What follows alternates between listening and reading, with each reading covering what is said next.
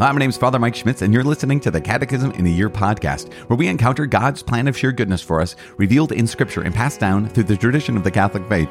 The Catechism in a Year is brought to you by Ascension. In 365 days, we'll read through the Catechism of the Catholic Church, discovering our identity in God's family as we journey together toward our heavenly home. This is day 51. That means we only have 14 days left or something like that. Is that right? Is that accurate? I think so. I'm not sure. Well, you guys, I'm using the Ascension edition of the Catechism, which, as I said the other day, is gorgeous and beautiful and super helpful. It also includes the Foundations of Faith approach, but you can follow along with any recent version of the Catechism of the Catholic Church. Same words, same thing. Awesome. Also, you can download your Catechism in a Year reading plan by visiting ascensionpress.com/CIY.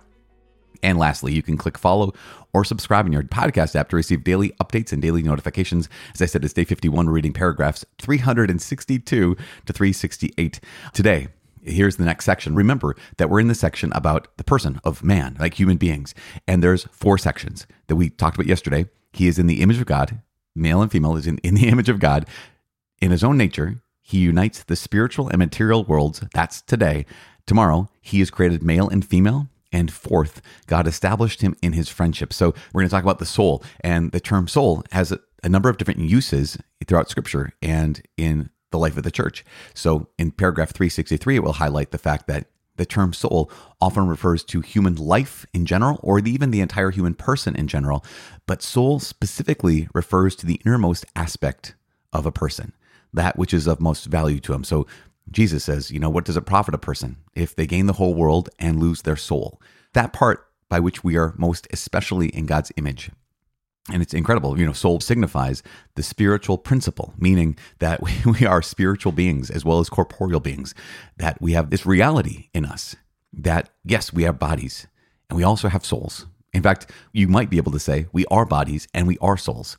The unity of the soul and body in paragraph 365 is so profound that one has to consider the soul to be the form of the body, that because of its spiritual soul, that the body made of matter becomes living, a human body. And that's remarkable. Again, one of the quotes we're going to hear from today is Gaudium et Spes, where it says, man, though made of body and soul, is a unity. So we recognize that what a human person is body and soul together. So I guess maybe an imprecise way of me saying that is you are your body or you are your soul. It's kind of, the way Gaudium et Spes says is that you're made up of body and soul. But a human person is body and soul. Does that make sense? I mean, it's just one of those things where it's like, well, this isn't part of you and that's part of you. This is an analogy. Hopefully this is a helpful analogy. You would say that a book is made up of paper and ink and words. And so you have this sense of like, okay, the paper and the ink are the thing you feel and the thing you see. But what gets communicated to you, what makes it a book in so many ways, is the words that ink shapes on that paper, right? So it's kind of like something is represented by the thing you hold in your hands. The part that is present is material, also communicates something that is immaterial. It communicates ideas. So I don't know if that's a good example.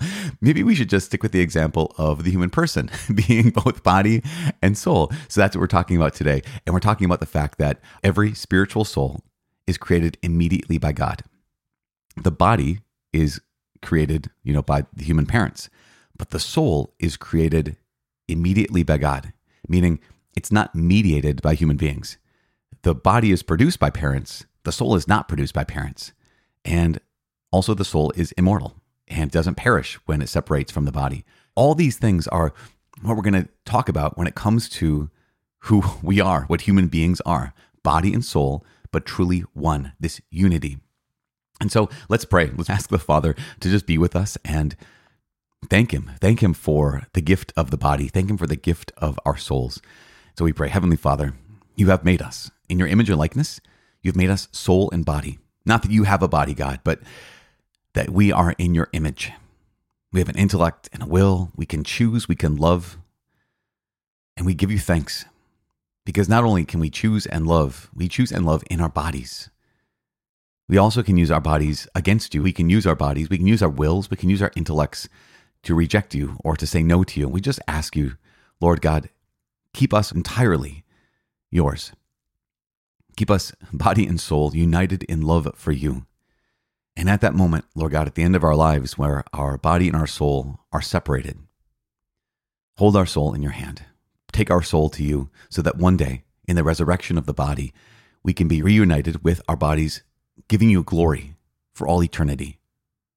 We make this prayer in the mighty name of Jesus Christ, our Lord. Amen. Okay, here we are. It's day 51. We're reading paragraphs 362 to 368. Body and soul, but truly one.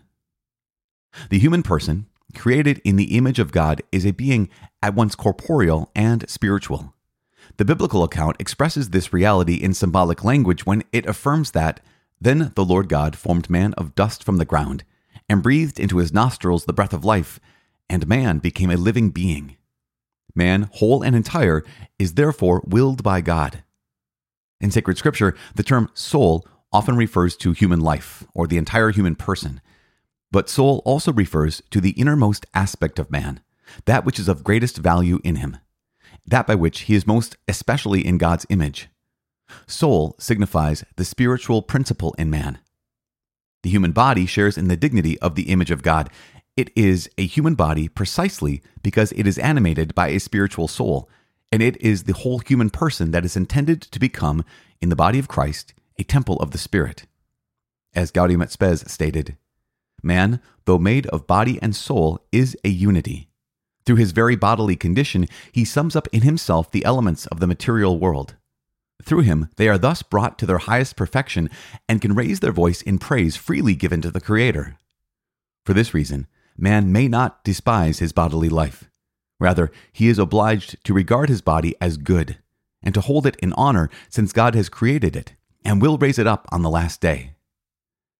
The unity of soul and body is so profound that one has to consider the soul to be the form of the body. That is, it is because of its spiritual soul that the body made of matter becomes a living human body. Spirit and matter in man are not two natures united, but rather their union forms a single nature. The Church teaches that every spiritual soul is created immediately by God.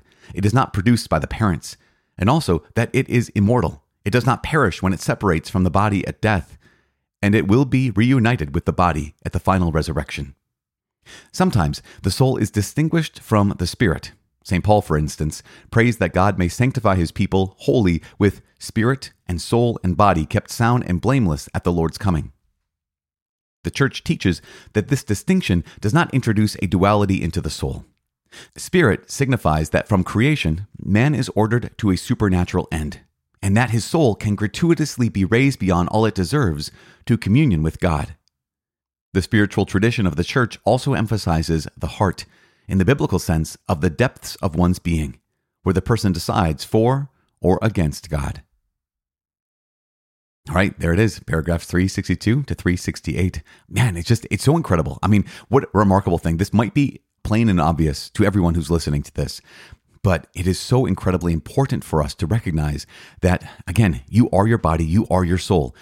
Though we're made up of body and soul, it's a unity. And this reality, of course, this was not profound. Well, it was profound, actually. Back in other cultures, back in other eons, right? Hundreds and thousands of years ago, when the Christianity encountered other peoples and other lands, one of the things that people had thought was that, yeah, you are your soul and your body is a trap, right? Your body is the cage that holds your soul. And the Church in Christianity is saying, actually, the human person is a body and soul, you say duality, but really body and soul unity. That's what a human person is. So even, Tertullian had once said, he's an early father of the Church, he had said that the flesh is the hinge of salvation, that unless we understand the reality and power, the importance of the body, there's no way we can possibly understand Christianity. Why? Because we recognize that, how did God save us? Here we are in this world that's good but fallen. How did God save us? He could have simply declared over this world, and he could have just simply declared over us, you are saved. Because by God's very voice, he created, by his very voice, he could redeem, right? And yet, God ends up saving us. He ends up redeeming us by taking on a body and entering into this world. And in living in his body and suffering in his body and loving in his body and dying and rising in it and ascending to heaven in his body, that is how he has effected salvation. In fact, that's how he communicates salvation to us, right? Through baptism, where water touches our body, through anointing, where oil touches our body, where the Eucharist, where bread and wine become his very body and blood, soul and divinity, and we're fed. This is remarkable, that we need to understand that a human person is both body and soul. That not only was radical back in the day, it has recently become radical again, because people might claim that they are in the wrong body. That is impossible. A person cannot be in the wrong body. A person can perceive incorrectly, but God did not put them in the wrong body. That would be an error that would go against a central core of our beliefs as Catholic Christians, that the body and soul are truly one. That what you are is that body you have right now. What you are is that soul that is animating that body right now. And it's just really, really remarkable. Again, going back to this, paragraph 362 highlights not only the biblical origins of this, where the Lord God formed man of dust from the ground, breathed into his nostrils the breath of life, right? So there's the corporeal form from the dust, and there's this breath, right? The breath of life that gives him life. But the very last line highlights this truth. Man, whole and entire, meaning body and soul, is therefore willed by God. God wants you to exist. God wants human beings to exist, and God specifically wants you to exist. Now, we recognize that the realities surrounding any given person's conception might not be the best, and yet at the same time, it is good that you exist. And you do not exist on accident, even if you were conceived in a way that was in the midst of brokenness. Even then, you are willed by God. Not that God wanted the brokenness, but God can bring great good out of the brokenness, including you, your existence. That line, man whole and entire, is therefore willed by God, is so incredibly important for us. One of the reasons why is because, here's an example. We will say very often that God loves you. I will talk to people all the time and tell them God loves them. And sometimes in low moments and sometimes in difficult moments, people will say, well, of course he does. God has to love everybody.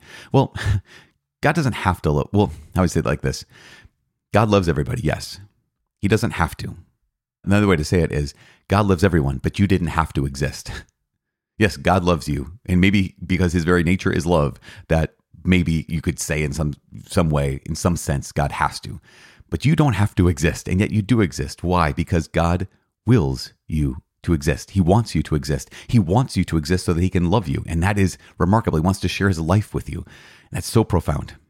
Another thing that's so profound is in paragraph 365, where it says, the unity of the soul and body is so profound that one has to consider the soul to be the form of the body. It's because of the spiritual soul that the body made of matter, just stuff, right, becomes a living human body. Spirit and matter. So human beings are not two natures united. Rather, their union forms a single nature. This is so incredibly important. Why? Because, so there, take that. Because we'd say that the reality, of course, is that there's a desire. There's a desire to reduce human beings to their bodies alone or to their souls alone. To say that man is just another animal in this world. Yes, we are animals in the sense that we share bodies with animals, that we're corporeal like animals are, but we're distinct in the sense we also have a soul, and also the vice versa. Like I mentioned before, there are people who say, no, the real you is your soul. The real you is what's unseen, and the body just happens to be the trap, the cage, the expression of what's unseen. Well, it goes deeper than that. The human person is the unity of soul and body, so that a human person is a single nature, not a double nature. Last couple things. It's sometimes the soul is distinguished from the spirit. So again, St. Paul, spirit and soul and body. What does that mean? Well, the church teaches that this distinction between spirit and soul doesn't introduce a new duality into the soul. Like part of your soul is soul and part of your soul is spirit. The term spirit signifies that from the beginning of creation, like as we're made, human beings are ordered towards a supernatural end. That reality of like spirit is that we're made for God. That we're made for more than we have, more than is in this material world, that we're made for the Lord. That's what that spirit, when St. Paul refers to holy, entirely spirit, soul, and body, that spirit refers to The fact that you are oriented, that you are ordered, that you are made for a supernatural end, and that our soul can be freely raised beyond all it deserves to have communion with God, which is remarkable. That last little note, it says the spiritual tradition of the church also emphasizes the heart, and it's the biblical sense of the depth of one's being. You know, on the side of your catechism, there's a little number, and that number is, there's a bunch of little numbers. Next to 368, there's at least, I think, 7 numbers. One of those is the number 2562, and that refers to a different paragraph in the Catechism. If you ever turn to paragraph 2562 and 2563, it talks about the heart. In fact, it asks this. It says, where does prayer come from? This is a section on prayer.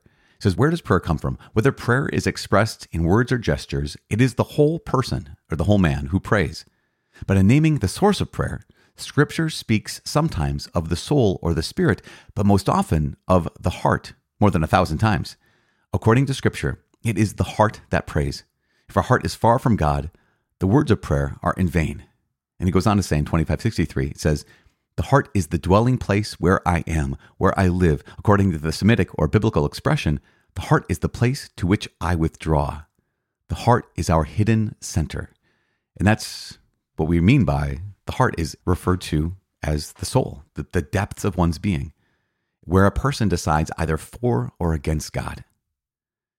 In our soul, in our heart, we decide either for or against God. And so this day, I just ask that God helps me to be His. And hope God helps you to be His as well. Because of that, and to that end, I am praying for you. Please pray for me. My name is Father Mike. I cannot wait to see you tomorrow. God bless.